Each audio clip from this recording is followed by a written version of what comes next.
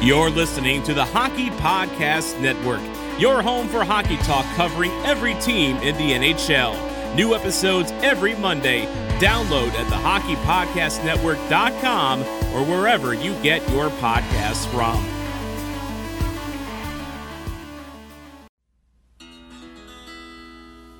I was walking through the halls of a Minnesota rink when along came a Wild fan who started talking smack to me. He said, I bet you never liked the Blues until they won a cup. And so I calmly turned to him and said, hey man, listen up. I admit it's pretty great to win Lord Stanley's prize, but listen, I've been waiting for this moment my whole life. Yes, sir, I'm a Blues fan. Yes, sir, I'm a Blues fan. Heartbreak's all I knew, man. That team from old St. Lou, man. Got a cup in here, 52, man. Give me a Let's Go Blues. I know Oshie, Backus, Berglund, J-Bo, Perron, Petro, Steiner, Allen, Tarasenko, Gunnarsson, Bennington, Edmund, Shen, Stastny, Elliott, Fabry, Shattenkirk, O'Reilly, Schwartz, Reeves, Yarrow, Barber, Sheparenko, Dunn, Langen, Brunner, Rapportuzzo, Koliakovo. Yes, sir, I'm a Blues fan. Yes, sir, I'm a Blues fan. Heartbreak's all I knew, man. That team from old St. Lou, man. Got a cup in here, 52, man. So give me a We Went Blues. Welcome to Bluenotes, located on the best city on the Mississippi, the best in the Midwest. We got that Stanley Cup power, too sweet to be sour. And if you're still clueless, we're talking about St. Louis. I am half of your Bluenotes team, Tom Franklin, here covering all things St. Louis Blues on the Hockey Podcast Network. And I am joined, as always, by my partner in crime, Wags. Wags, what's going on, bud? Oh, not a whole lot. Beautiful weekend here in St. Louis. Absolutely perfect fall weather, and it makes me want to watch hockey. Unfortunately, we're not going to have it for another month or so, but the Stanley Cup just ended. Still riding that high of the Lightning, and I'm okay. I'm just ready for it to start again. Yeah, it's starting to feel like hockey weather, and we're going to be without hockey for a while. But I love this time of year because it means I can wear hockey jerseys again and not sweat my ass off in them. So that is a positive. That is a plus. Fat and sweaty, doesn't really do it for the stream viewers on our video version of these podcasts. So, I'm just thinking of you, the watcher, the listener. But yeah, I'm wearing a hockey jersey today in case if you're not watching. And speaking of hockey, I want to send a big congratulations out to the Tampa Bay Lightning. Of course, we had Chase Crawshaw from the Bolts broadcast podcast on very recently. And big congratulations goes out to him and that fan base as well. Congrats to Kevin Shattenkirk for reviving his career in Tampa and getting his first cup. Now he's going to go to the offseason here and get paid by someone, hopefully. Congrats to the Shen brothers. I didn't even think about this going into this, but Luke Shen, Brayton's brother, wins the cup this year, meaning the brothers go back-to-back, which I saw a stat actually this past week, and it's very rare for brothers to go back-to-back like this. It's only happened maybe, I want to say at least a half dozen times. And how many of those are the Canadians with the Richard brothers? Well, yeah, and they're all like in the 1920s and 1930s. So, you had the Richards, you had the Espositos, you had another family in there, but like from the 1920s, some very obscure family. But now the Shen brothers have made history themselves. So congratulations to them. Very nice read in The Athletic, by the way, about how Braden Shen and his father celebrated Luke Shen lifting the cup and all that fun stuff. So it's a very good read on The Athletic. Check that out this week. And of course, we got to send our congratulations to the pride of Oakville, the one, the only, the real big rig, Pat Maroon. So congrats, Pat. And you know what? Did you see Pat Maroon at the celebration afterwards? Big bushy beard. I mean, like it's even bushier than last year's, and he's living his best life right now. He really is. Yeah, he is. I mean, the fact that he has won back-to-back, and basically he can have a whole nother offseason of being drunk, belligerent, and excitable. What better excuse is that? I mean, last year you had the hometown hero, first time that St. Louis has ever lifted the cup, and now you're the first back-to-back champion on a different team since, I think, Claude Lemieux back in the mid-'90s. So he's got a lot to celebrate, and yeah, I would totally take his life in a heartbeat. Did Hossa go back to back? Because I know he appeared in the finals for different teams. Yeah, I don't know if I don't can't think he remember. actually won back to back I don't though. think they did because it was Detroit and Pittsburgh, was it Yeah, not? it was Detroit and Pittsburgh. Yeah, so I don't think he actually pulled it off, but he did appear for back to back teams. So worth noting there. By the way, I was listening to Spit and Chicklets this past week, and I think it was Ryan Whitney asked, when they were talking about Pat Maroon, he asked, why did the Blues let him go? Why didn't they re-sign him? You signed him to a veteran minimum deal. And why are they messing around with Troy Brouwer? I mean, not that he was a bad or anything, but it's like, and he kind of had a point. It was like, I mean, of course, hindsight's hindsight. At the time, you could see that as the roster was stacked at the time, there really wasn't a spot for Maroon, at least permanently. He might have been like in the McEachern role, where he's kind of in and out. But you do kind of wonder in hindsight, it's like, why not sign Maroon? I mean, do you feel that? It's a good question because he was the hometown hero, obviously. He had a good season, but I can see part of why they didn't, because he really didn't get going until about halfway, 3/4 of the way through the season.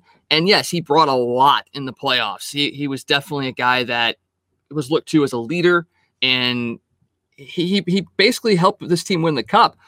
But you saw the emergence of Sammy Blais as well. And I think that emergence right there and the consistency that he showed throughout the Stanley Cup playoffs last year made up the mind, in the Blues' minds at least, that they had a cheaper option that could fill that role.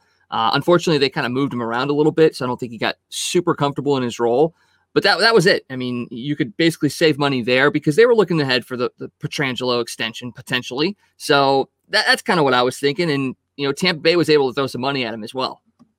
Yeah, absolutely, absolutely, and just it's a great story. I was kind of pulling for Dallas, but this was definitely one of those situations where I was happy with whoever won.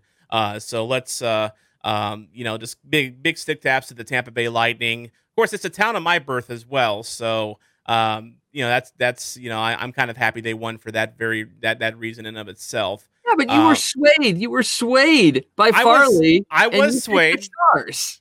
You know what? Maybe it's just loyalty. Maybe because Farley has probably been our most frequent guest on Bluenotes since we started. So maybe it was loyalty to him. I don't know. Throwing him a bone. Yeah, alone. Not that it matters because he's not even going to be doing the Clean Skate podcast next year. I don't know if it's been officially announced yet, but he's going up north. Let's just say, and okay, I don't think it would hurt for me to say it. He's joining the Oil Country podcast up for the Edmonton Oilers. He's I've talked to Farley about this. Farley, he actually came to St. Louis late last year to watch the Oilers against the Blues. And, I had to show him around town and all this stuff, but he was kind of like, shh, don't tell anyone in the network that I'm an Oilers fan because I'm doing the Stars podcast.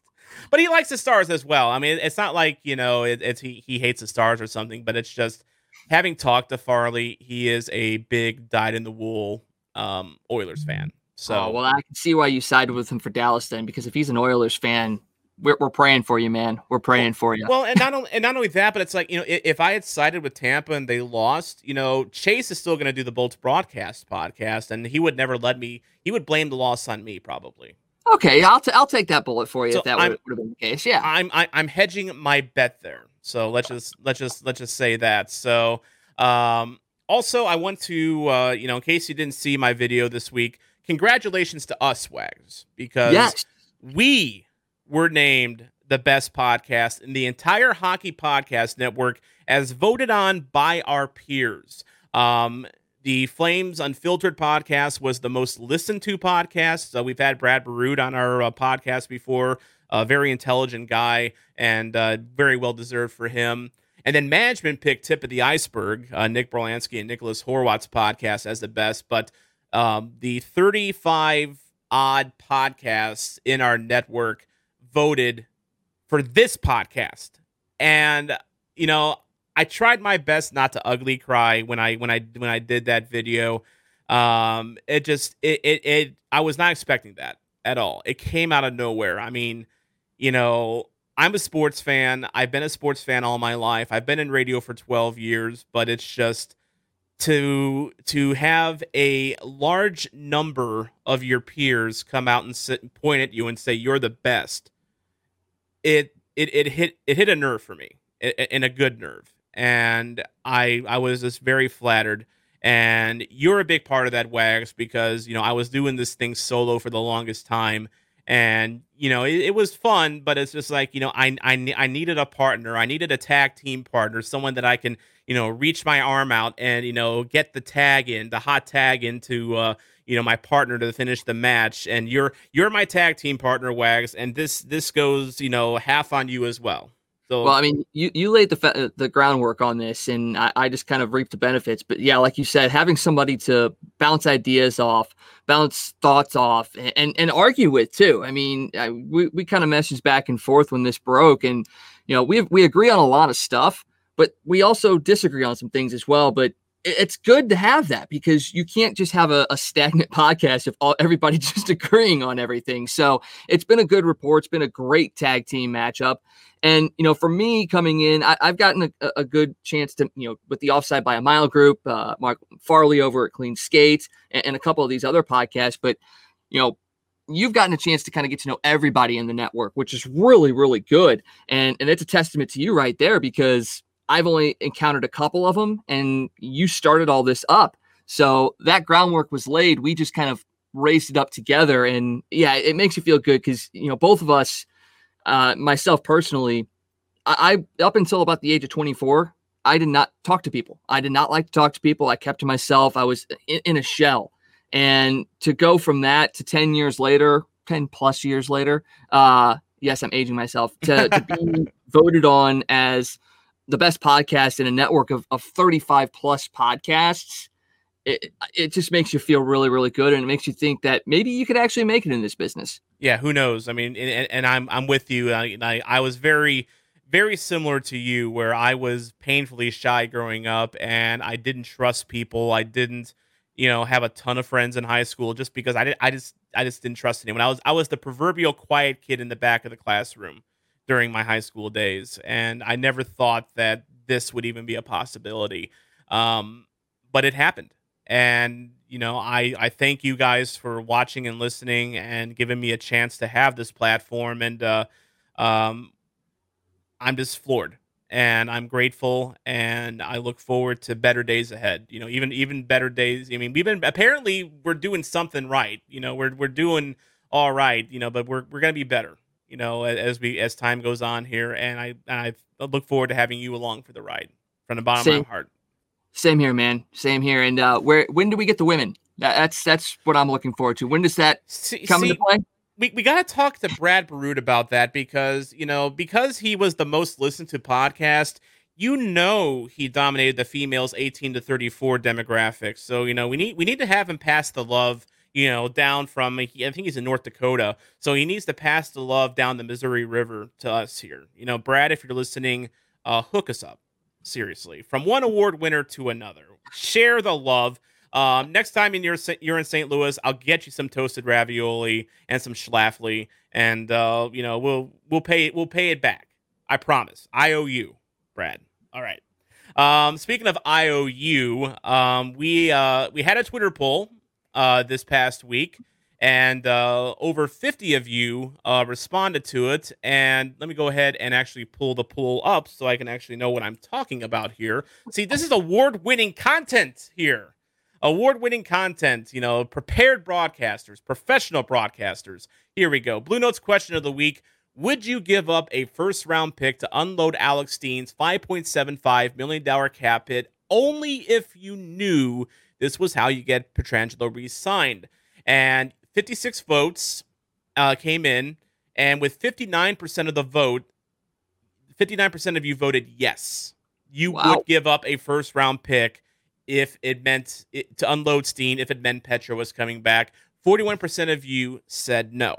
So kind of a close vote, but maybe not that close. I mean, it's kind of revealing how much fans really like Pietrangelo here in St. Louis and don't want him to go, Wags.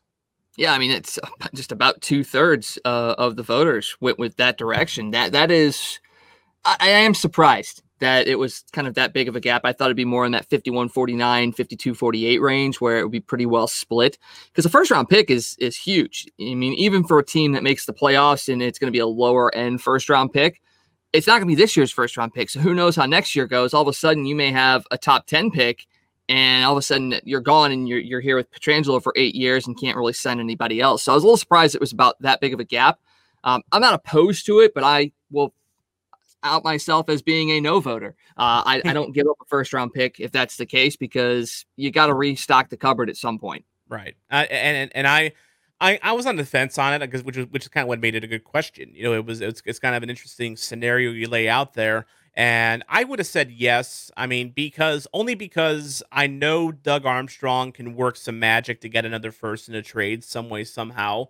How he does that, I don't know. But he's worked the magic in the past, like the Ryan Reeves deal, for instance, that came out of nowhere. You just never know with Armstrong. Also, Brian Elliott got traded for a very high second round pick from Calgary, which became, who was it? Who did the Blues draft with that pick? I don't remember. Jordan Kyrou. Oh, okay. Brian Elliott became Jordan Kyrou. That's one of my favorite like recent Blues trivia question answers. That was the very pick there. So we also asked you in that poll to retweet it and get entered to win one of our beautiful, beautiful cloth masks. So do I have it? I need to make sure I have it on the right side this time because I really screwed this up last week. I think it's right. Yeah, it is. Yeah, beautiful cloth mask like this in our new blue and yellow scheme and our new logo. They are very sleek. They are double layered, so you're not gonna get COVID, germs on other people. At least not as many. I don't know. The science behind masks and COVID and stuff seems to always change, but I'm pretty confident these are good quality stuff. Your Teespring wouldn't give us junk. Let's just say that. So I did pick a winner off stream earlier. One of our retweeters, and our winner is Justin Bonensteel at JBones.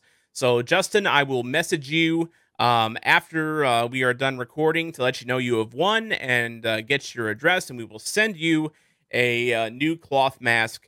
It'll take about a week or two just because Teespring prints these whenever they are ordered. So. But congratulations to Justin. We will have another poll this week, and we will announce that as we go on through this episode here. So, as you can imagine, we are talking about Petro this week. And I want to focus more on kind of like, that poll question. We speculated that Alex Steen might be the one that has to be moved out to get Pietrangelo under the cap. So we're going to, go over who goes to keep Alex Pietrangelo. There's some options that Jeremy Rutherford laid out in his Athletic article last week that I thought were pretty interesting. He also had an interesting idea with this guy right here, Bobby Ryan. Would you like to see Bobby Ryan in a Blues uniform? We'll talk about that a little later. And then Elliot Friedman happened to drop this nugget right here with Clayton Keller. And that Arizona might be looking to trade him as well. So let's have some fun being an armchair GM today. And let's make all the trades. Let's make all the signings. This is going to be like EA NHL 21 franchise mode where you can get the best players and you don't actually have to tell the players they're traded. So you can do it guilt-free, just like us, like we're going to do today. So did you toggle the salary cap on or off? Off, of course. Duh. Yeah. I mean, you can't have Ovechkin and Crosby and Draisaitl on the same line, with the salary cap is on. Gosh, you rookie. By the way, before we get to that, I want to say NHL EA Sports actually was able to change my mind on buying NHL 21 at launch this year for a couple of reasons. Number one, the Be a Pro mode has been retooled and looks very nice. But the real reason, Wags, and I'm going to have to do some streams of this, NHL 94 Rewind. They have put NHL 94 in NHL 21 with the modern rosters. And as a kid that, learned how to play video games on NHL 94. You're talking about the cradle of my video game fandom right there. I had to fork it over, Wags. I had to give them a pre-order. Not only that, but if you pre-order through GameStop, you get a Happy Gilmore Pop Funko. Oh, that's So pretty nice. I had to get the Happy Gilmore. They pulled out all the stops to get me to part with my money, Wags. But are you getting NHL 21 this year? Yeah, I probably will. Between that and Star Wars Squadrons, I'm going to probably be playing more video games than I've played in the last 3 years. So yeah, I'll definitely be forking over the money for 21, especially now that 94 is a part of it. Because just like you, that's what I grew up on. I mean, the sounds of that game, just they're my childhood. So yeah, I will be forking over the money as well. And I can't mention NHL 94 without mentioning our Bluenotes face-off of the week this week, and that is JFresh Hockey on Twitter. He is a rising star in the hockey analytics community, and he's going to join us here in just a little bit to kind of give us an autopsy, if you will, of not just Alex Pietrangelo, but maybe the top 4 defensemen that'll have to shoulder his load if Pietrangelo walks. He's very knowledgeable. He's very just very.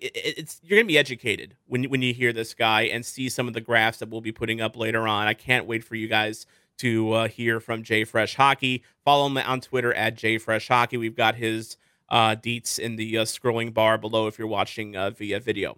So anyway, back to the free agency. I got kind of sidetracked there. The first thing I want to talk about is that, in the Athletic article, JR kind of, blew holes into my, Twitter poll this week about Alex Steen. And he basically speculated that Steen's probably not going to be on the move, whether it's the injury or just for one reason or another.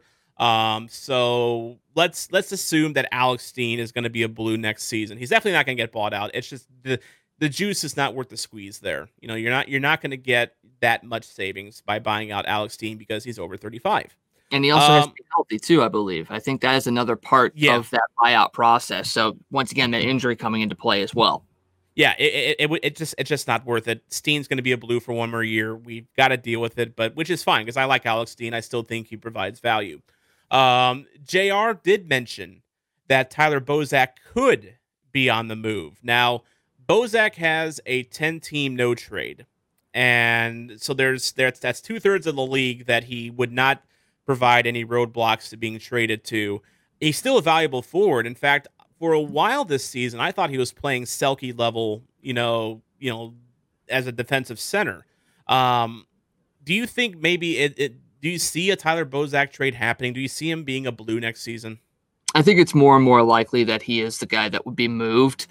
The only thing I could say, though, is that I think that only happens if the Blues sign Pietrangelo before free agency hits. If that's the case, that's the reason they moved Jake Allen, was to free up some money to show basically what they had left to do once Pietrangelo signed. So he gets moved if Pietrangelo re-signs before free agency opens up. And in that case, yeah, he's the most likely because, like you said, Alex Steen is not going anywhere. And he's the only other guy that you look at that has a high contract that you would be okay with losing, at least for the upcoming season. Yeah, definitely. And, the thing with Bozak as well is that I know he really likes playing in St. Louis. And, it would be kind of a tough, deal for him if he's moved. I mean, especially because he's an older player. And, I'm going to assume that on his 10 teams, that he's going to block a trade to. I would think like the Ottawas and Detroits are on there. I mean, he's not going to want to go to an also-ran at this point of his career. He's going to want to go to a contender. So it'll be interesting to see what is done with him. Now, he also brought up Jaden Schwartz, and not as a particularly realistic trade target for a couple reasons. Number one, he's good. Number two, he did switch agents. He's no longer with Newport. He dropped them, and he went to, I think it was Octagon, I believe. But, I say that because there appears to be a rift between Pietrangelo's agency group, Newport, and Doug Armstrong. So I found it very telling that Schwartz went ahead and made that switch, which seems to indicate that, he wants to stay in St. Louis, which does, it's the team that brought him into the league. It's a team that's given him opportunities to be a top 6 forward pretty much from the jump. And he's another one of those players that seems to really like it here. So personally, Wags, and not only that, but I want to show you just cap friendly here really quick. The issue is not Schwartz when it comes to contracts. Steen off the books, Bozak off the books. Is Petrangelo going to be around? Maybe he's off the books. Binnington, he needs a new contract. Maybe he's off the books if he, turns into, if the Cinderella story turns into a pumpkin this year. Who knows? But I think there is going to be money to sign Jaden Schwartz. I don't think he asked for that much more than 5.3. I mean, I'm thinking maybe 6, and maybe he gets a Shen deal, like a 6.5, maybe. But I just don't see Schwartz getting traded. What do you think? See, this is one of those where I am completely 100% on the fence on this one, because you've seen what Jaden Schwartz can do. You've also seen what Jaden Schwartz can't do. You also see that he can't stay healthy. True. Is he a guy that you're going to give $6.5 million to for the next 4 or 5 years and kind of hope and pray that he stays healthy? He's definitely grown in the last couple of years, but he's still a streaky scorer. And that's the thing that really scares me. Braden Shen is a little bit more consistent. Ryan O'Reilly is by far more consistent. And that's what you have to weigh is, how much consistency do you have and how much ability do you have in putting into streaky players? Because you pulled up that cap friendly and you look at it and you go, okay, you've got those guys at the top. Vladdy is pretty streaky, so you've got that in the mind. David Perron, he's actually been pretty consistent the last couple of years. Sundqvist, fourth liner. Sammy Blais, still not sure what you're getting out of him. McEachern, same thing. And you got your free agents. Zach Sanford, kind of a streaky player. Barbashev, fourth line player. Robert Thomas, not still sure what you're getting out of him, but I think very highly of Robert Thomas. Jordan Kyrou, not really sure what you're getting out of him as well. So really you're looking at it and you only have about 3 guys that are ridiculously consistent. Everything else is just like question marks. So obviously free agency and each year is a crapshoot, so you don't know what you're going to get. But I would like a little more certainty. And if somebody comes along and gives you a deal that you just cannot refuse, and it allows you to lock up Alex Petrangelo, if I'm Doug Armstrong, I'm definitely sitting down and thinking about it. It's something to consider. Just, like you touched upon it earlier in that, the cupboard's pretty bare for the Blues in terms of prospects. And, if you can find a team that will be willing to give you like, a good, good picks, highly rated prospects, especially in the forward department, because the Blues are empty when it comes to forwards. I mean, they have Toropchenko, who's playing with Kunlun in the KHL this year. They have a couple interesting names, but the Kyrous and the Costins are just about NHL level right now. And beyond that, there's a gap. There is a noticeable gap. Defense, I think the Blues have, a decent stable there. I think goaltending, with Hofer and Fitzpatrick, I think they're fine there. The big thing is with forwards. And I can see Schwartz being moved, if only because Doug Armstrong thinks, okay, he's the one guy that has value. This is the one guy that I could move with the COVID era, because you may not be able to move an Alex Steen. You may not be able to move a Tyler Bozak. You may not be able to move a Justin Falk for multiple reasons, so Schwartz might be the one movable asset you have in this wild pandemic world that we live in. So I personally don't see it just because of what he's meant to this community and what he's meant to this team over the years. I do see your point in that he can be very inconsistent. He reminds me of Jeff Courtnall in a lot of ways. Maybe not as much of a pest as Courtnall was, but very streaky, very inconsistent, and it's kind of a jack of all trades forwards in that he's not like a dedicated scorer. He's not like a dedicated playmaker. He can do a lot of things good, but there's not greatness with Schwartz. There's good. He's a very good player, but he's not at that elite level. So maybe there is a trade to be had there with Schwartz. It's just very hard to imagine that happening. Maybe it's just because he's played with the Blues for so long that you find it very hard to imagine him in a different uniform. Maybe that's it with me. I agree. And I'll say this. My brother pointed out something this year when we were at the Blues games, and I think it's an impetus for a great drinking game if Jaden Schwartz sticks around with the Blues. You need to take a shot every time he falls down. Just saying, go back and watch the tape. Maybe he's taking some shots before the game. Maybe he is, but it's an interesting drinking game if he sticks around with the Blues. We may have to revisit that when the season starts up again. I really don't think that he does that. But I think back when I say that, I think back to like remember the Boston Red Sox in the 2000s. How Chicken deer. Kevin Millar, Kevin Youkilis. I mean they would hit the bottle before the game. Heck, I remember when Vida Blue pitched. What was it? A perfect game while he was like high on LSD or something. Doc Ellis. Doc Ellis. Doc That's it. Ellis. Doc Ellis. So there's a precedent, but no, I Jaden Schwartz is not either of those guys. But we another guy that JR mentioned, I found this very interesting because he's the albatross. He is the immovable object on this team, if you will, and that is Justin Falk. And JR speculated that teams could be interested in Falk, but that would require them eating some of his contract on a yearly basis, like maybe like $1.5 to $2 million. Now, I have a hard time imagining Doug Armstrong agreeing to a trade where he eats a sizable portion of Falk's contract at this point, because this would be Armstrong basically coming out and admitting that he's taking the L on this one. He screwed up in getting Justin Falk and signing him to that deal. And as we know with Armstrong in these Pietrangelo negotiations, he's a very prideful guy. The reason the Blues might lose Pietrangelo might be because, at least in part, due to Doug Armstrong's own pride and own hubris.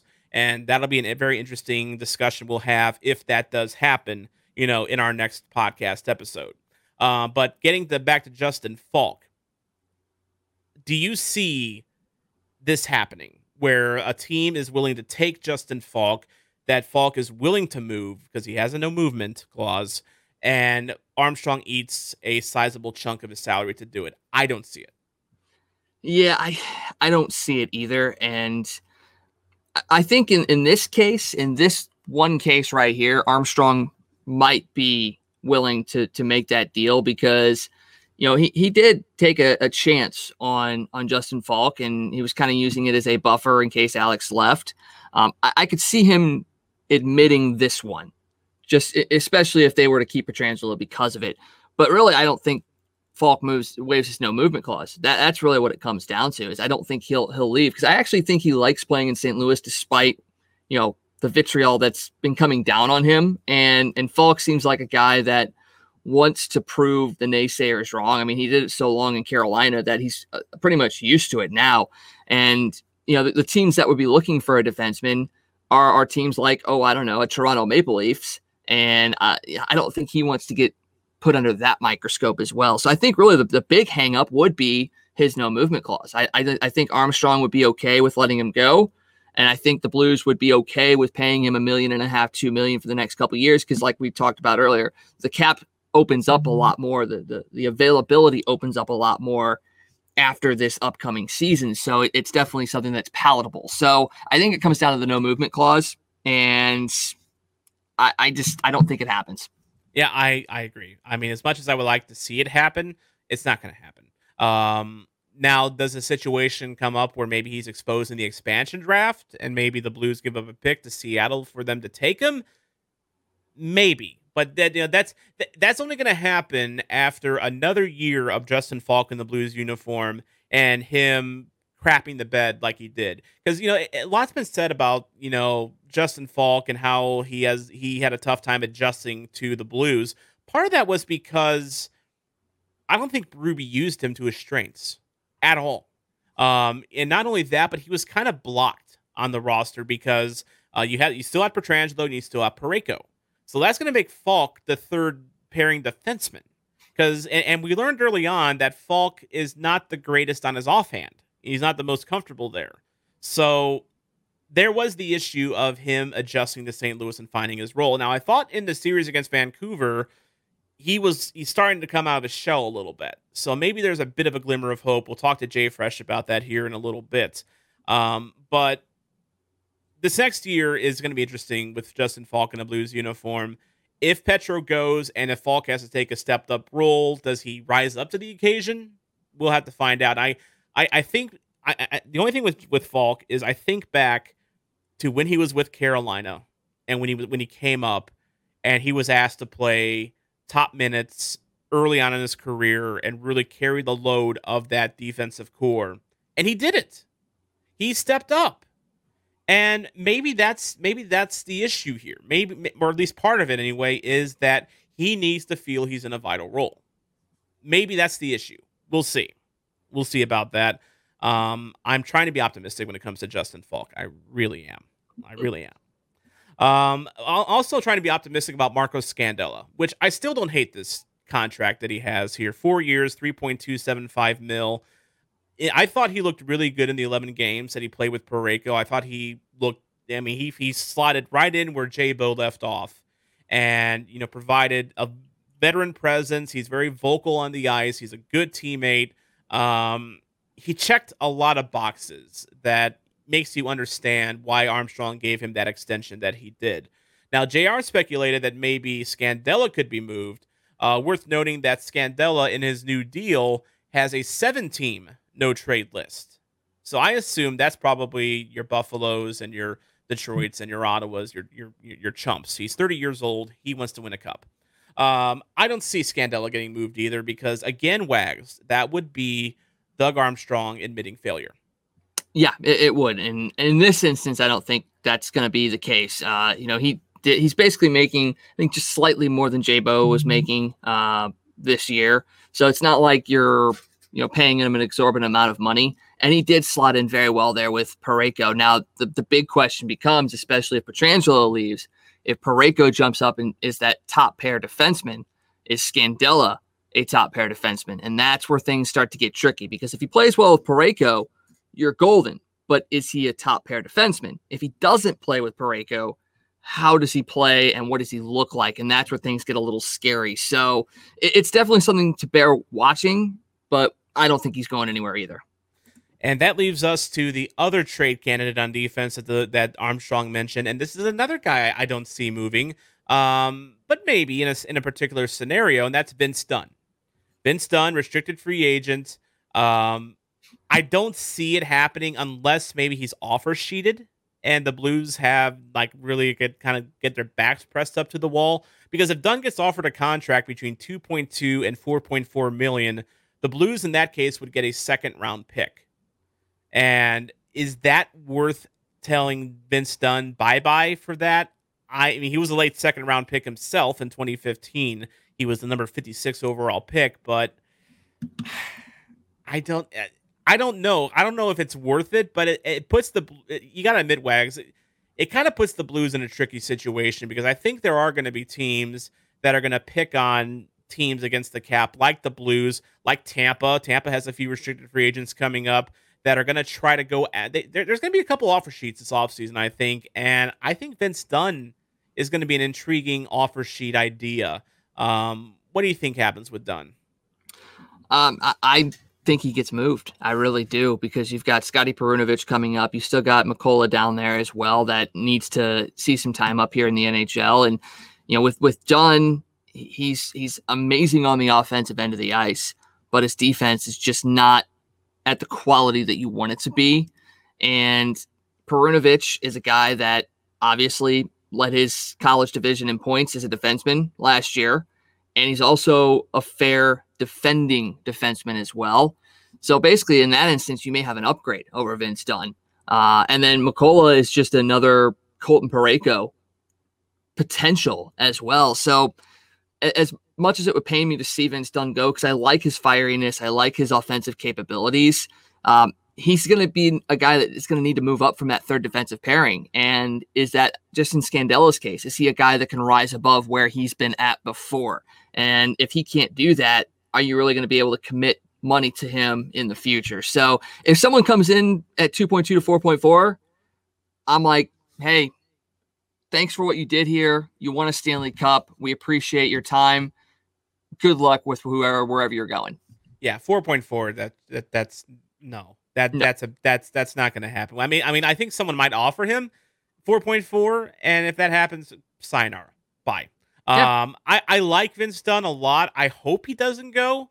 I mean, yes, he's got some defensive issues, sure, but you just watch him on the ice and you just see, that game-changing offensive talent that lies within him. It's just he just unfortunately is a little one-dimensional. Although the analytics community gives him a lot more credit on defense than maybe me and you see. And we'll talk to JFresh about that coming up here in a little bit.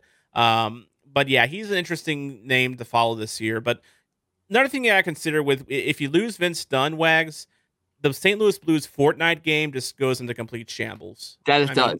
He carries that Fortnite team, and he streams on Twitch all the time. Yeah, the Blues will go down in the Fortnite rankings. Finally, I actually got a couple more interesting ideas here. One comes from JR. JR speculated that the Blues might have some interest in Bobby Ryan, the right winger from the Ottawa Senators, before that Anaheim Ducks, was a very highly regarded, very high producing right winger with Anaheim, signs a big deal in Ottawa, falls into the proverbial bottle, and he actually ended up winning the Bill Masterton Trophy this year because he came back from that. He looked like a new player. He looked really good for Ottawa when he came back. Ottawa decided to buy him out of his last 2 years of his deal, so he's getting paid by Ottawa pretty big bucks regardless. And JR speculated that maybe Bobby Ryan would only command something like $1.5 million, to play like a third line, maybe second power play unit type of a role. Just and of course we know that the Blues are willing to take a chance on guys like that because they just hired Jim Montgomery, who had his own alcohol issues to deal with, very similar to Bobby Ryan. So I think Wags, if after the Pietrangelo situation falls out and the Blues are looking for some forward depth, and if they don't get back Pat Maroon, which I don't know if that's going to happen or not, I think Bobby Ryan for $1.5 million, why not, Wags? I take Bobby Ryan at $1.5 million in a heartbeat, and I install him in the top 6.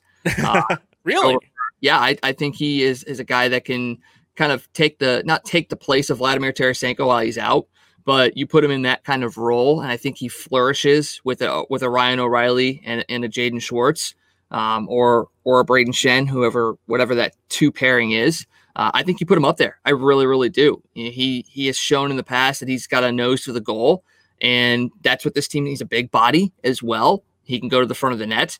Obviously, third line is probably where he would slot in the best at. But in my mind, early on in the season, top 6, I get him up there and I just put him through his paces, see what he is. It's $1.5 million bucks.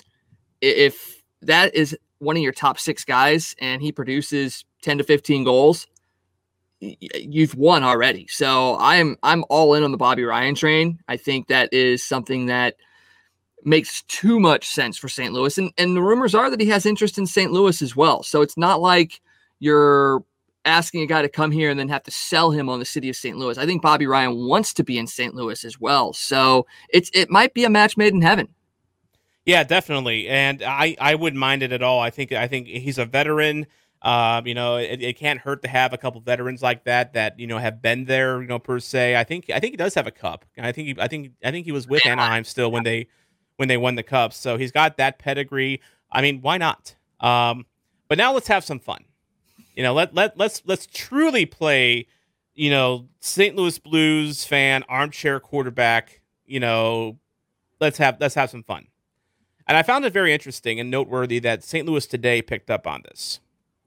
Sportsnet insider Elliot Friedman suggests that new Coyotes GM and former Blues assistant GM Bill Armstrong may put our town's Clayton Keller into play. This guy right here, I pulled his jersey card from the box of Upper Deck cards that I just opened up recently. It's a beautiful card. He's a great player, in my opinion. He may put Clayton Keller in play, and that would be a bit puzzling since Keller is the team's best young forward, but perhaps Armstrong wants to move his 8-year, $57.2 million contract extension that kicks in next season. Now, I know the Blues do not have a lot of money, but they do have some contracts they can move to offset some money for a Clayton Keller, a guy of his caliber. Of course, Clayton Keller, born in Chesterfield, raised in Swansea. He's a St. Louisan.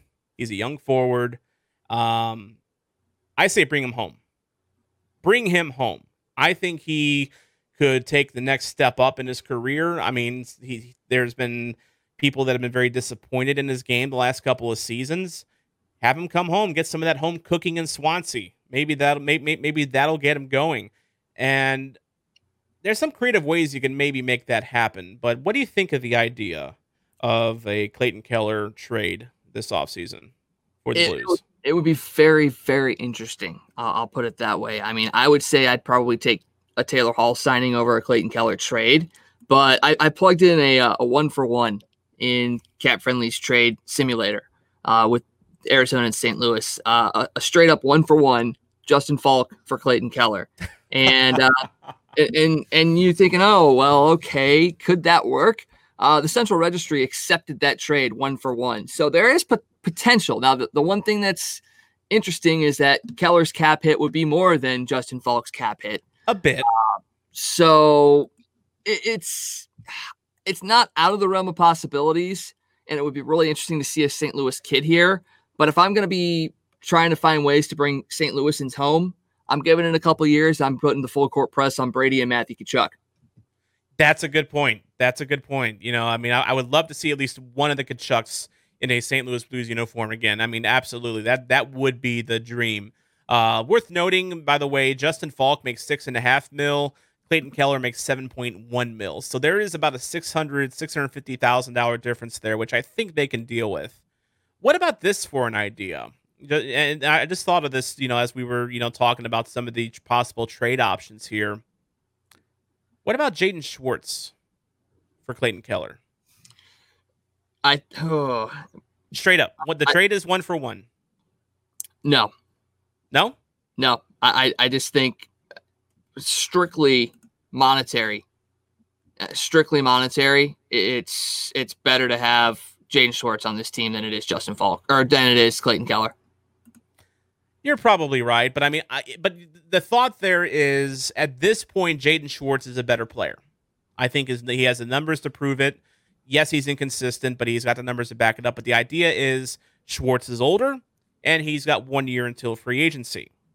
So you're kind of balancing current production versus potential, and also something of a poison pill of the contract.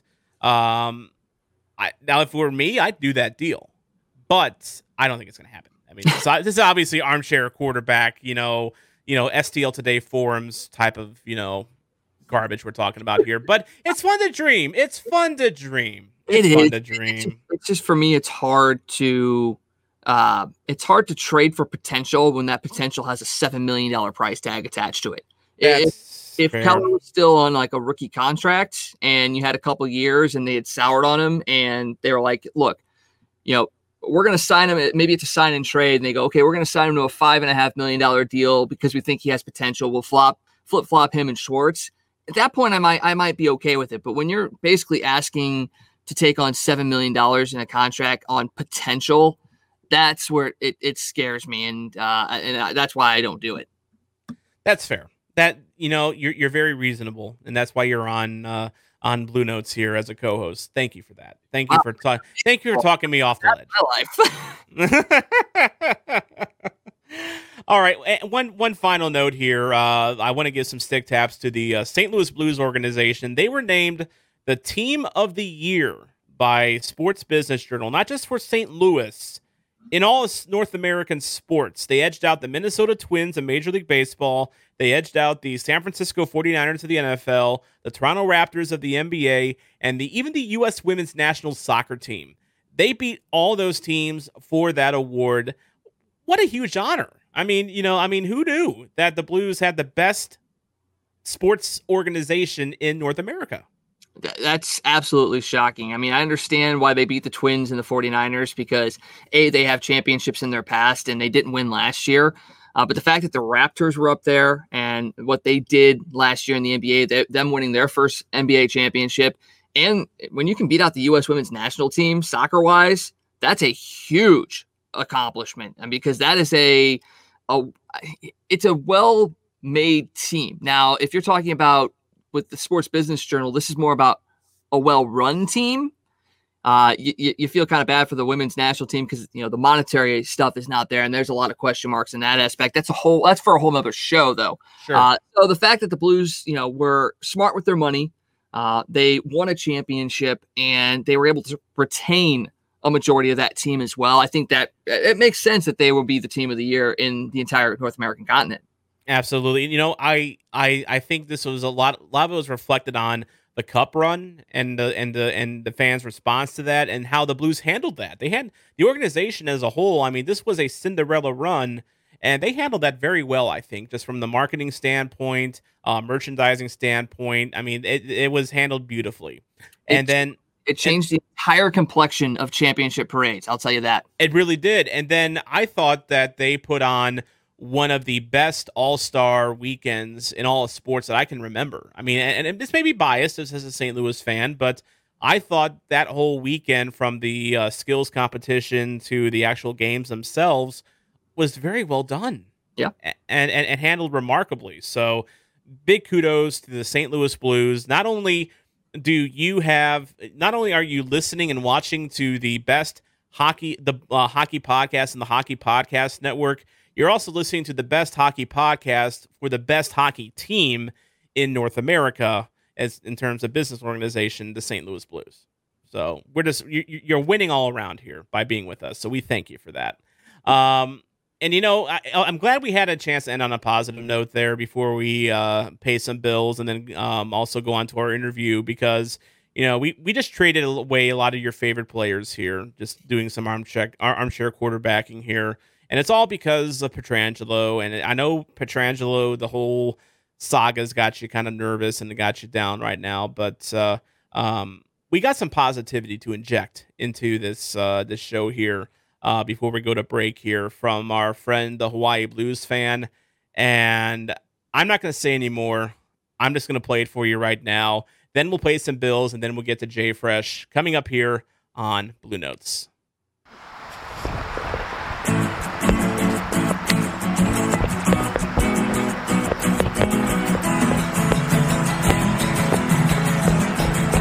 Paradise, put up a parking lot.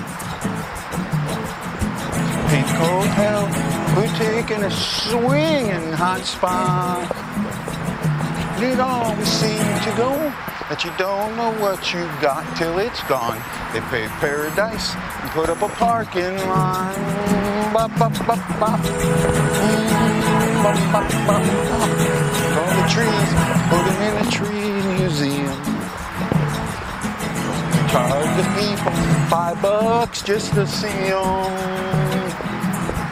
Don't it always seem to know that you don't know what you got till it's gone? Pave paradise and put up a parking lot. Aloha! I'm Guy, the Hawaii Blues fan, host of the Bluenotes Fan Report, and this is my Aloha commentary. As you can see, I'm in Foster Botanical Gardens, the world-famous tree museum, which inspired Joni Mitchell's Big Yellow Taxi. Why, will you ask, am I in a tree museum? Well, right now, the only place that you're going to see Lord Stanley Cup with the St. Louis Blues name on it is in a museum, the Hockey Hall of Fame. That's right, a huge congratulations goes out to the NHL and the Tampa Bay Lightning. The NHL put on a wonderful playoff, and the Tampa Bay Lightning finally got their second cup. Good job, Lightning. Congratulations to Kevin Shattenkirk, and congratulations to Pat Maroon, only the second man in the expansion era. That's going back 53 years to win back-to-back cups on different teams. Pat, great job, my friend, and I wish you well in free agency. One of the things about this great park is it has a lot of rare, endangered, and exotic plants. Just like the captaincy of the St. Louis Blues. Alex Pietrangelo's time has become rare and definitely endangered. He got us the cup. He led us to the cup. He's been a wonderful Blue. If he has to leave, he has to leave. If they get something done, they get something done. I'm hearing that Armstrong still thinks he can, but who knows? They only have a few more days left. One of the other reasons that people come to this beautiful park is the peace and tranquility. And normally, the off season is full of that. Except this year, I think the Blues off season could be quite tumultuous. First of all, you have the draft coming up this week. There are some names out there that I'm hearing. Lucas Reichel from Germany, Peralta, and the other name just slipped me. Sorry. I'll throw his name up here. They are names that are being thrown out as possible for the Blues. The other one is the goalie from Russia, who is a number 10 prospect, who everyone thinks could be a top 10 pick. Top 10 pick. I see him going anywhere from 8 to 12. Blues are 26. Is it possible they could wrap something up and move up? Or, better yet, with this draft, it's so deep. The difference between 26 and, say, the middle of the second round isn't that different. Maybe you could trade down and get an extra pick, maybe in the second or even in the third round. Quite possible. I think the Blues have the opportunity to make something special happen in the draft, and I really look forward to it. This may be my last Aloha commentary, as the guys have told me they're going to take a little bit of a break until the season gets ready to start up again, unless something happens, and then maybe I'll be back. But if it is, I got to say thank you to all of you. I've heard that there have been some very good comments about this, that you like it, and you like the bullshit that I have to spew out. Well, so, with all of that being said, I say aloha, much mahalo. Because this is Guy, the Hawaii Blues fan, host of the Blue Note Fan Report on YouTube, telling you, I am bleeding blue with you. Aloha, mahalo, and I'll see you on another Aloha commentary and Blue Note Fan Report. Yay! Let's go Blues! Let's go Blues!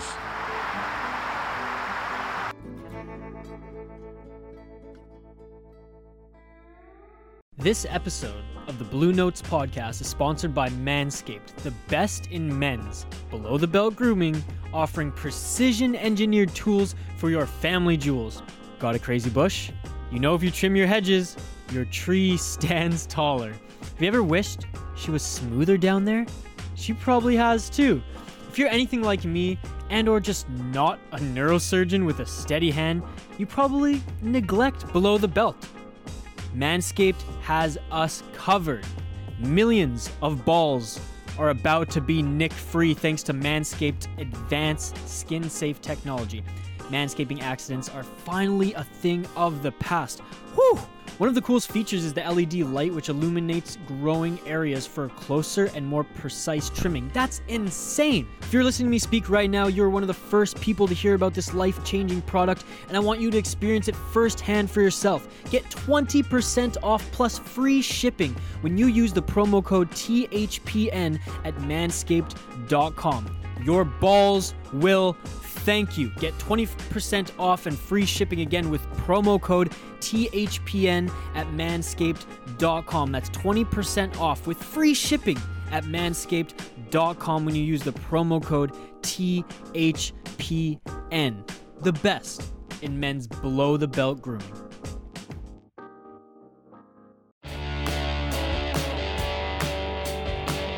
Do you want a true champion's perspective? Well, come on over to the Bolts broadcast, where we talk about the Tampa Bay Lightning, have some friendly banter, and of course, hockey name of the day.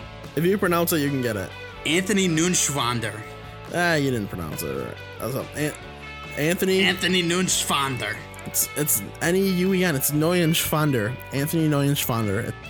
Dude, I always slept in German class, so I don't know how you expected me to put that together. Come on. You only took it for 4 years. I took it for 2. Took it for 2 years? Oh no, Jado Yeah. took it that long. I took it for 2 years and was like asleep in all of German too. Oh, you only took it in junior high. You didn't take it in high school at all. No. Yeah, she sent us across the hallway, and it was like me and, I don't know, 5 other people, and all we did was just goof off because it was an empty room of just us while she was too busy yelling at you guys because you guys were a terrible class. No, We weren't terrible class. A couple people were terrible people. I'm not going to mention names. Not going to call out anybody in this pod. It was Chase not Crawshaw. Me. It was 100% not me. Oh boy, I know a couple of those names, but yeah, it's a good point, Chase. We won't mention those here. New episodes every Monday, only on the Hockey Podcast Network.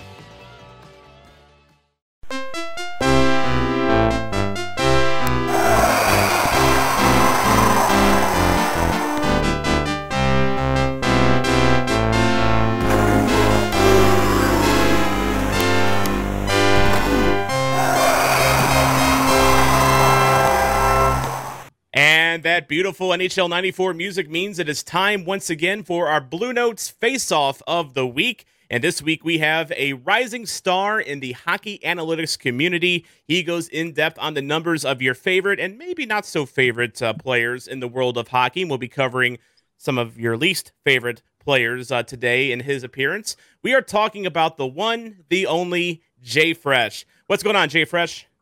Nothing much. Can you hear me now?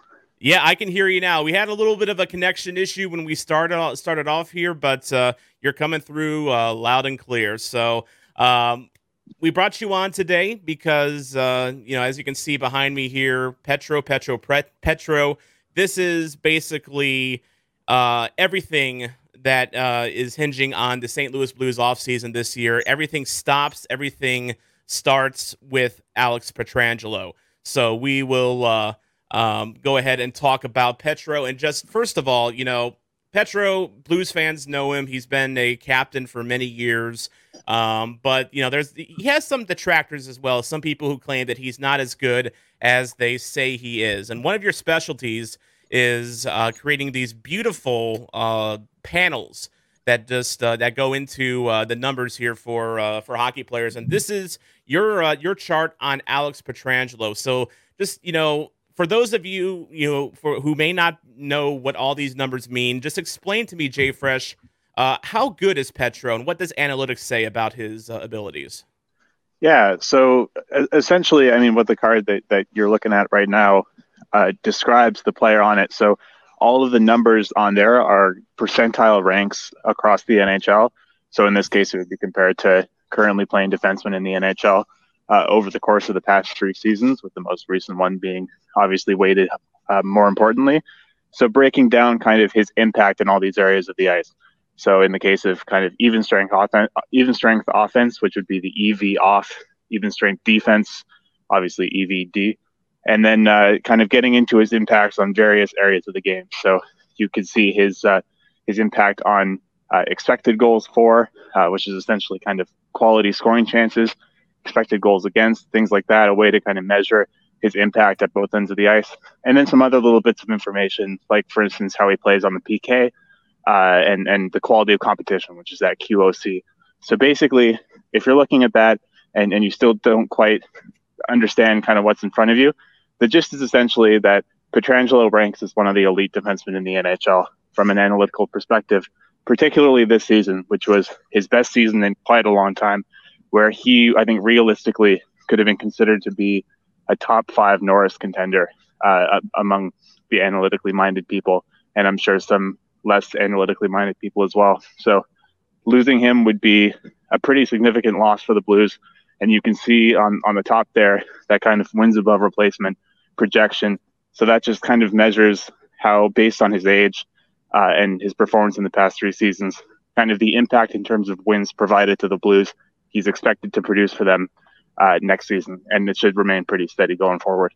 And I think Petro ended up technically 4th in the Norris voting, even though he wasn't in the final 3. I believe he finished 4th, in the official voting. But just looking at, some of the numbers that I'm looking at here, they seem to suggest that, defensively he holds his own, but where he really excels is on the offensive side, and especially on the power play.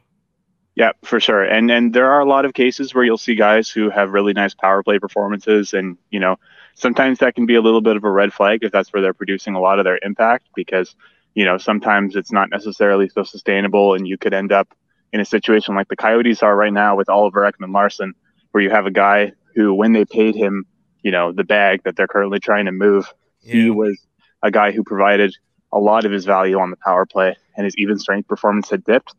Where you don't have to worry about that with Petro is that his even strength performance is just as good, especially on the offensive side of the puck. So really nothing to worry about from that regard. And the power play is a kind of nice bonus on top of that. Well, you mentioned Ekman Larson, and you saw the discrepancy in even strength to power play. And that's kind of one of the things that people are worried about is, giving Pietrangelo a long-term contract, especially like that 8-year deal. Is Pietrangelo a guy that you can see that will be a guy that will play well late into that contract if he gets that 8-year deal?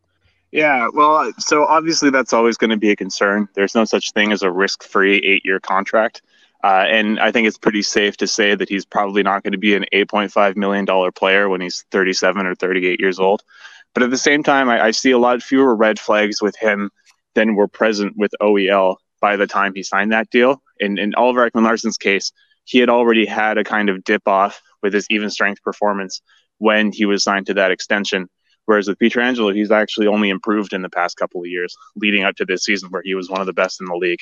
So I think that any team that signs him can probably, again, catastrophic injuries aside, count on getting performance that's better than, $8.5 million worth for the first couple of years of that contract, to the extent that even if his play does predictably dip by the end of it, overall the contract will still have been fair value. And I think I projected that contract over kind of an age curve using historical information about how players and defensemen specifically age as they go through their 30s. And overall, that contract still came out as a positive, and he was still projected to be a positive contributor by the end of it. So really, I think that kind of the worries of him crashing down to earth they're well informed because we've seen situation where that's been the case. But I think we've also seen plenty of situations where players have been able to at least keep their performance at a pretty high level throughout their 30s. And barring any catastrophic injuries or falling off a cliff, I think that it's probably safe to assume that Pietrangelo is going to be an okay deal. Yeah, and that's a lot of analytics experts do agree with you on that. In that it looks like that he is the type of guy that can still play well. Even to that 7th and 8th year of the deal. But let's take a look at what do the Blues lose if Pietrangelo walks in terms of wins, losses, goals around. Where is it going to hurt the worst if Pietrangelo leaves? Well, I think that the biggest issue is that you would ideally, if you were losing him, you'd want to be able to replace him with something that would at least approximate what he brings to the table. And I don't know if the Blues are in a situation where they have given themselves the flexibility to do that with the kinds of players that they've decided to give extremely large contracts to. Because Excuse me. Yes, yeah, and arguably Marco Scandella as well. Just in terms of the just cap committed to your blue line, I think that they're and I've said this before on Twitter, and some Blues fans have been a bit unhappy about it. But there is a situation where the Blues could have said, "Look, we're confident with Parayko, we're confident with other pieces coming in on our blue line. We don't want to commit this money to Pietrangelo. We're going to let him walk." And I think that would have been a possibly smart decision, one that I think would have been laudable, and one that would have given them the opportunity to kind of retool, reset, and maybe get this team a little bit younger and extend that window a bit. The kind of thing they did instead, where they decided to do the kind of weird half-measure insurance policy by locking up Justin Falk for that amount of time, and then kind of trying to flip back and try to maybe get Pietrangelo back. And, it just didn't seem like there was much of a plan there. It's a little incoherent, and now it leaves them in a situation where it's kind of hard to make that first argument anymore. Yeah, it certainly is. And, some of the defenders that are going to have to shoulder the load are guys like a Parayko. You're going to have Scandella step up. But the one guy that really has chewed up a lot of that Petro money is Falk. When the deal was made, a lot of people saw Falk as a potential replacement for Pietrangelo. He didn't have all that great of a season, at least to the eye test, but is he as bad as everyone makes him out to be? So I think that a little bit of his struggles this year weren't necessarily reflected by the analytics, but he still wasn't a $6.5 million player by any measure. Like, I don't think he was as bad as he was in his last season with the Hurricanes. But at the same time, this guy is not a huge needle mover. This is a guy who you might be happy with having as kind of a number 4 defenseman, maybe a little bit sheltered and maybe playing a purely kind of power play specialist role. But I think the contract and the situation with Pietrangelo has put him in a situation where I think he's going to be expected to do a lot more than that. And I think probably play a little bit above his abilities, because like we talked about earlier, a big part of Pietrangelo's ability came on the offensive side of the puck, which Colton Parayko, for all of his excellent qualities, that's not the game that he plays. Like, he's a defensive defenseman, and which means that you're kind of pushing those responsibilities a little bit more downstream. And I question whether Justin Falk is the guy who you want to be passing that torch to. Yeah, and Falk, just looking at some of the numbers there, he looks like, you mentioned the word half measure. Compared to the numbers we saw from Pietrangelo, he definitely looks, at least about as half as good as Pietrangelo, and a lot of those numbers definitely not nearly as good as War. But another thing that a lot of analysts have pointed out to when it comes to Justin Falk is that apparently he, we talked about Petro, playing well, later on into his contract. Well, a lot of analytics experts say that Falk is not going to age very well, in terms of his performance and definitely as it relates to his contract. But, we saw some glimmers of hope with Falk in the playoffs. He actually looked pretty decent against the Vancouver Canucks. But is there any hope that Falk, will at least, not live up to his contract, but maybe be better? Well, I'll come right out and say that earlier in the summer, I wrote an article which was projecting the 15 worst contracts in the NHL based on the war value in the age curve that I just discussed with Alex Pietrangelo. And I can't remember exactly where Justin Falk was on that list, but it was pretty high, which is obviously not what you want to hear. But when it comes to Falk, there's a way that he could at least be a solid contributor for the Blues. And I think that he may not be given kind of a fair chance to do that if he is thrust into the role of, replacement for one of the best defensemen in the history of the franchise, which may be unfair, but he's going to get stuck with it. You sign that amount of money, it's not exactly movable. So, he's going to have to figure that out. But at the same time, you talk about just the amount of term for a guy that age who really doesn't have much of a high floor to begin with. It could get really, really ugly, especially if he even falls off from his early performance with St. Louis. So could be a big issue. Yeah, it could definitely be a big issue. And I know even Coach Berube has admitted that Justin Falk, he may not have had the right opportunities in St. Louis to, really play up to his strengths. Because he was still behind Pietrangelo and Parayko, and Falk really cannot play well on his offhand. So it was kind of a, odd fit to begin with there. But, so now we know that, Justin Falk is not going to be an adequate replacement for Pietrangelo in any way, shape, or form. But the real replacement, might be this guy right here, Colton Parayko. Parayko, big guy, big slapper. He's got everything that, it just, if you're looking at him just with the eye test, everything you would want in a, top defenseman. But what does analytics say about Parayko's current ability and where he could go? Yeah, so Parayko's long been a guy that analytics have been very fond of, especially defensively. This year, I think, represented a little bit of a dip for him, as you can see in that kind of graph to the right. The top right shows kind of his overall even strength impact, kind of both sides of the puck included. And it obviously fell off. But, you look at 2018 and 2019, and he's right near the top, of the, 100th percentile range, which are the truly best defenseman in the NHL. And on that kind of the bottom right graph, you see it's kind of split into the red being defense and the blue being offense. And you can see that red is right at the top in the past 2 seasons before this one. So, this is a guy who has huge pedigree, both from the eye test and from the analytics. I think he's an incredibly talented player, especially defensively. I question whether he's going to be able to fill the Pietrangelo role in terms of what Pietrangelo has brought on the offensive side of the puck. But at the same time, this guy is, in my opinion, ready to be the top pairing right-handed defenseman on a contending team. The question is just making sure that you're putting him with a partner who is going to be able to do the things offensively that he'll need to be able to focus on being that defensive stud that he is. So that guy could possibly be a Vince Dunn, who is definitely offensive minded, and he is a restricted free agent, and he's got that offensive talent, but his defense is definitely something that's frustrated Blues fans for a long time. What kind of value does Dunn have to the Blues, or is there anybody that's possibly going to offer him an offer sheet? I think he'd be a great offer sheet target, especially depending on what the Blues are able to do with their cap. I'll say right now, Dunn is considered to be kind of one of the top kind of what you'd call analytical darlings, i.e. kind of players whose value in terms of being measured by these advanced analytics being much higher than his reputation around conventional hockey circles.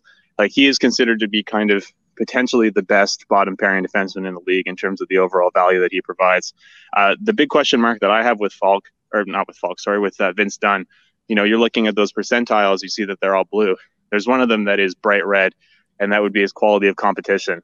The Blues have not trusted him to play any top matchups at all pretty consistently. He obviously doesn't play very much ice time either, which I think is interesting. And while all of these stats are adjusted for the competition that a player plays, it always does kind of bring some questions to mind when you have a player who has these incredible results, but for some reason the coach just hasn't been able to trust them in that next step, which is where, when you were talking about him as a potential pairing mate for Parayko, I think that would be a really interesting combo, and I'd really like to see Dunn be given that role.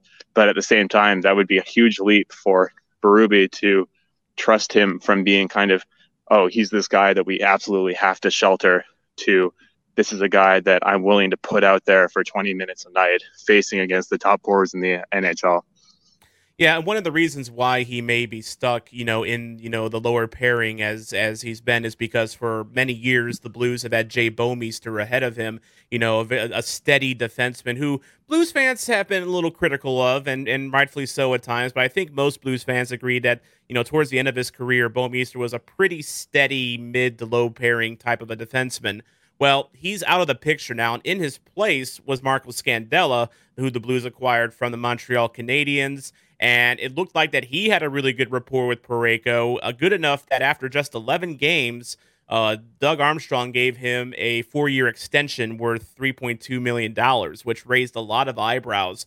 And let's go ahead and pull up Scandella's numbers right now here and just kind of give people a look at what the analytics community thinks of Marco Scandella. And you thought that, Justin Falk was underwhelming. I mean, look at, Scandella's graph here. So your thoughts on Marco Scandella as a player? Was that extension a waste? So Scandella is a really, really weird one. And I admit that, some of these numbers, they're not always necessarily going to repeat themselves perfectly, but you do expect at least some consistency from year to year. Scandella, if you look on those graphs on the right, I mean, this guy has been a completely different player in each of his past 3 seasons. I think he shocked a lot of people after being maybe one of the worst defensemen in the league in Buffalo in 18-19. He actually put together a really nice start to his year with the Sabres, and then kept it going with the Habs with some really nice numbers. The sample size was obviously small with the Blues, but, if it's like you say, and he had a pretty good rapport with Parayko, the question is whether he turned the page or whether he just kind of had a bit of a hot streak. I guess that remains to be seen. If he's the player that he was this year, then a 4-year contract at 3.2 is a great deal. If he slips back to being that kind of, below replacement 7th defenseman that he was in 2019, obviously that's a bit of a calamity. So they paid essentially a price that makes sense in terms of the guy being a bit of a risk. But really, you can see kind of either outcome. Like, either this guy is going to be a steady number 4 defenseman for them, or things could go super wrong super fast, which, I guess it's really one of those things where you just have to wait and see. Yeah, that makes you scared now, because you got all these question marks with a Falk, with a Dunn, with a Scandella, and really Parayko a little bit as well. So if Petro walks, is there a good replacement in your eyes in free agency? Some Blues fans might think of Kevin Shattenkirk. I'm not one of them, but there are some fans that think of that. But is there a guy in free agency that you look at and could kind of solidify, or at least help solidify the defensive core, maybe not reach Petrangelo's level, but be a guy that can even out that defense all the way around. Yeah, it's tough because what you'd want to replace Pietrangelo, at least to some extent, would be a right-handed offensive defenseman.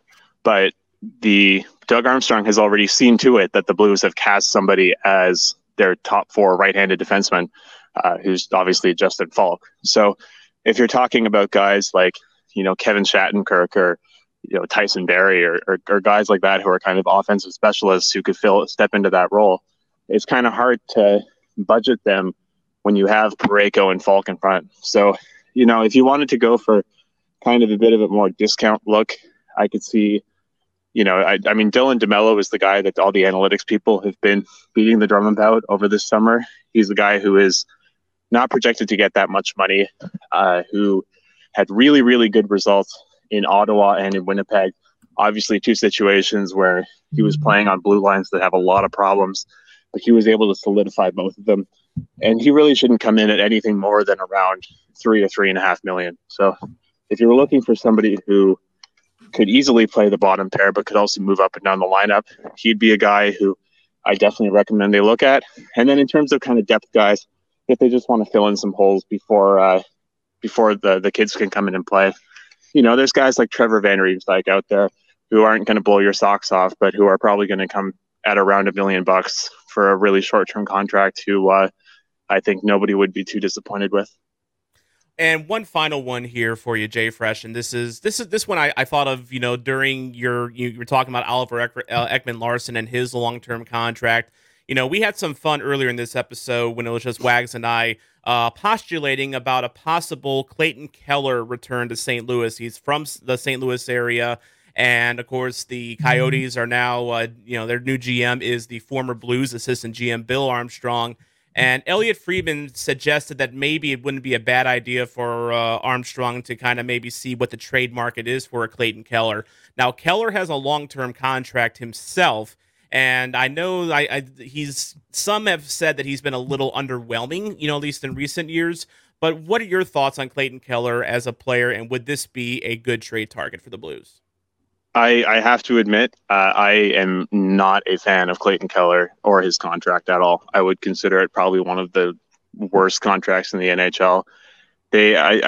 From my perspective of kind of looking at the numbers and also kind of digging into kind of his more micro level stuff, I think that like a lot of contracts that the Coyotes signed, they decided they wanted to pay for potential and stave off kind of the risk that Keller was going to blow up and have like a 90-point season. They were going to have to pay $10 million for him. But the issue is that they paid him more than he would have been worth in his rookie season, and he's never played as well as he did in his rookie season. Like he's fallen off a bit. He's a very poor defensive player. His offense has really kind of hit a wall.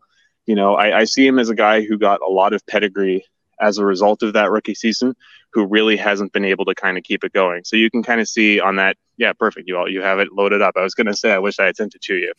Yep, just a guy who's, he's not a bad player. He's an NHL player for sure, but just not a guy that I would be comfortable projecting to be a guy who's worth, the huge amount of money that they've paid him. I think I was saying in possibly the article ranking some of the worst contracts in the NHL that he would really have to take a massive leap and then sustain it for a really long time for that contract to be worth it. So, again, there could be some good connection when it comes to maybe coming home would energize him, or maybe there's a kind of mix of players that would work to get him going. But I would kind of see it in that same vibe as the Justin Falk contract in terms of, a number that's way too big for way too long for a player who theoretically has a ceiling at around that number, but who it would be difficult to count on living up to it. By the way, Wags, that's why Arizona has a new GM. Exactly. Yeah, he's got his hands full with some of those contracts. But by the way, Wags, I think we stumbled upon a solution here for Justin Falk. So after Arizona gets rid of Oliver Ekman-Larsson, we just trade Justin Falk for Clayton Keller. It's done. The money's probably the same. Well, we might be just trading problems, but at least we'd have a hometown kid in town, instead of Justin Falk. So, That's one can dream. One can dream. JFresh, you've been great. Where can people find you on the inner tubes? Well, you can find me on Twitter at JFresh Hockey. I actually accidentally broke a trade this morning. So if you want just insider information, Oli Mata got traded and it got reported on NHL.com and nobody noticed. And so I actually beat Elliot Friedman to posting it. So apparently I'm a real insider now. So but yeah, most of what you'll Mata went to LA, right? Yeah. Yeah. But yeah, most of what you'll see is kind of more of what you've had kind of over the course of the show, which is a lot of visualizations, a lot of kind of hopefully explaining and making a little bit clear some of these analytical concepts. And then also I have a blog, jfresh.substack.com, I believe. It's also linked in my Twitter bio. But that's where I kind of will focus in on players or potential trade targets or teams or things like that, and kind of break them down in a little bit more detail and try to flesh out the stats a bit with some eye test analysis or a little bit of kind of deeper analysis than just posting the numbers and trusting them right off the bat. And that would include the top 15 worst contracts in the NHL. I think that you can notice that one because I'm pretty sure Justin Falk is the header picture for that article. So you'll recognize that right off. And then if you want access to the pictures, the visualizations that you guys were kind enough to show on the screen, full access to them is on my Patreon, which is also under the name JFresh Hockey, where for $5 a month you get access to those and plenty of other fun toys like lineup builders where you can see how a lineup would project to finish based on their wins above replacement. Yeah, I think I'm going to have to sign up for that. Really, this has been very insightful, and thanks for giving us at least some hope if Petro leaves that maybe we'll be in decent hands with Colton Parayko. He's a good player. I think if especially if he can bounce back to what he was in 18 and 19, theoretically you guys should be able to keep going without missing a beat, which seems pretty crazy, but that's how good he is. All right, JFresh at JFresh Hockey on Twitter. Also find him on Patreon. Thank you so much for coming on. Yeah, no problem, guys. Have a good one. All right, you too. All right, that was very insightful, Wags. I feel a little better if Petro leaves, but just a little. Yeah, it's not one of those things where you're like, okay, forget about him, let him go, we're good. But it does show you that, analytics does have a part in hockey. I'm definitely old school. I'm more of the eye test kind of person. But if you're able to kind of sprinkle that in there and look and say, okay, there's a reason why the eye test looks good, then I'm good with that. Just don't base it end all be all on the analytics. If you can blend the two, I think you're going to be in good shape. And the Blues look like they will be with or without Pietrangelo. Yeah, exactly. And, analytics is something that admittedly, I was very terrible at math in high school. It was like the one class I flunked was geometry. So, take that for what you will. But I thought he was very educational and he explained things very well. And I think I am going to give him that $5 a month on Patreon just because I feel like, I like spending money on things that I know I'll learn something from or get something out of it. And this feels like a really good product. So, thanks a lot, JFresh, for coming on. Just a couple little bibs and bobs here before we wrap up this episode here. First of all, this will be our last regularly scheduled episode until probably November. We're going to take a little bit of an off-season break, but it's going to be a short off-season, which is good because that means we'll be without hockey for not very long this time. So it won't be so bad, hopefully. But we are going to take a small break. We will do a free agency episode at some point. It may be next Monday. It may be another day. It just kind of depends what happens with Petro and other moves. We'll definitely, pop back on when something happens in free agency. We're also, as the Hockey Podcast Network, we're planning on doing an NHL draft live stream on draft day as the draft is going on. And I'm planning on jumping into it closer to when the Blues pick, late in the first round. Or, of course, if Doug Armstrong does a draft day trade, which we really didn't talk about this episode, Wags. I have kind of a weird feeling that that Armstrong could pull something out of his hat on draft day. I mean, think about the Ryan Reeves trade. No one saw that coming, and it just happened. And look what we got out of it. You got Klim Kostin and Oscar Sundqvist. So, it could be one of those things that, we don't think a trade's going to happen, but all of a sudden maybe they get up there and announce that, Jaden Schwartz was traded to somebody for a first or a second, and that frees up some money. So anything's possible, especially with Doug Armstrong and the draft. Oh man, draft day trades are the best. They are. They really are. And, there's a possibility maybe Vince Dunn gets offer sheeted. Maybe, I guess he can't do that until after the draft, but maybe someone trades for his rights. You never know what's going to happen. And, the Blues don't have a second round pick this year. So, maybe that's how they fill that hole. Who knows? I mean, Doug Armstrong, one thing we know about him after a decade, Wags, is that he plays things close to his vest. So like when the Ryan O'Reilly trade came about, that came out of nowhere. When the Braden Shen trade happened, that came out of nowhere. So, I like a good surprise, Wags, and Armstrong loves to surprise us. How much you want to bet that they've already got a deal done with Alex Pietrangelo and they're just putting this out there to make people go, oh no, what's going on? And then Friday morning we wake up and they go, oh yeah, they agreed. I hope you're right. I really hope you're right. So do I. So I can avoid the nervous breakdown that'll happen on October 9th when free agency opens up. I can't take it. But also, by the way, you mentioned the Reeves trade. Don't ever bring that trade up around with our Tip of the Iceberg podcast hosts, Nick Berlansky and Nicholas Horwath. They get kind of testy when we bring that trade up because it was such a fleecing. It was such a fleecing. And really, and when you think about it, they traded Reeves away to essentially launder money for Derek Brassard. That's really about it. Yeah, but you know what? How many Stanley Cups did they win before they made that trade? That's true. And you know what? And even despite signing Justin Falk, despite signing Marco Scandella, they have the banner that will always be up in Enterprise Center. So, don't get on Army too much. We still got that cup. So there we go. Also, our poll question of the week this week, I'll post it on whenever we, right now, actually, as we're live streaming this, I'll post it right now. If the Blues have to eat $1.5 to $2 million of Justin Falk's salary to fit Petro in, a bit of a different take this time, is it worth it? Retweet and win a cloth, a mask like our winner earlier just got. So very simple, and go ahead. It's on our Twitter page right now at Bluenotes Pod. Also, I did a video earlier this week. We ended up winning the Best Podcast Award for the entire Hockey Podcast Network, as I mentioned earlier in this podcast. And I said that we were going to have a big announcement this week. Well, I guess the powers that be caught on to that, and they're like, don't say anything. Don't say anything yet. You can't say anything. So it's like, okay, I can't say what the big announcement that we learned this past week is. But let me just say this. We will be back for next season, probably in November.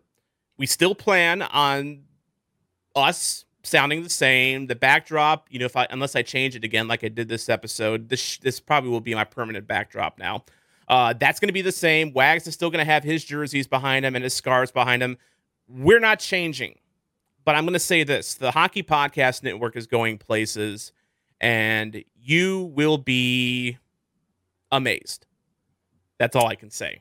Good way to put it. Very good way to put it. That's all I can say. We got some big things happening here. So a reminder, just keep following us on Twitter. We are at Bluenotes Pod. And then, of course, we have our Blue Notes fan line up above, 314-329-4349. Call us. It's going to be a lonely month without podcasting with you guys, so we could use the company at the very least. Just, we're also trying to be responsible Americans and, not going out too much. So, we could, it gets lonely. We get bored pretty easy. So drop us a line, 314-329-4349, and you'll be on the next episode of Blue Notes. That's going to do it. Any final thoughts, Wags?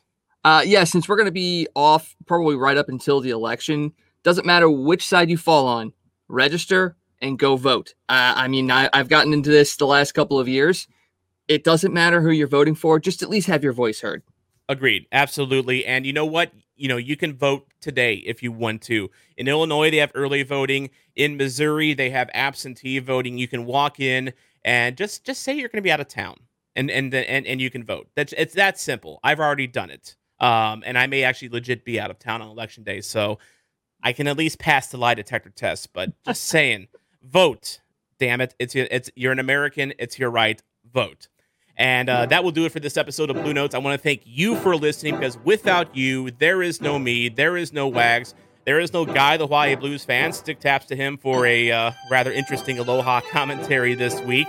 He's going to take a break until we return on November as well. And just want to let you know that Blue Notes is a proud service of Toasted STL LLC. And what the heck is Toasted STL, you ask? Well, it's St. Louis sports, but toasted. And we'll have more to come in the months to follow. So it's an idea. Hopefully it hatches into something big, and that you can join us for the ride as well, but baby steps first. So I'm Tom Franklin, reminding you to not be a chump and always play to the whistle.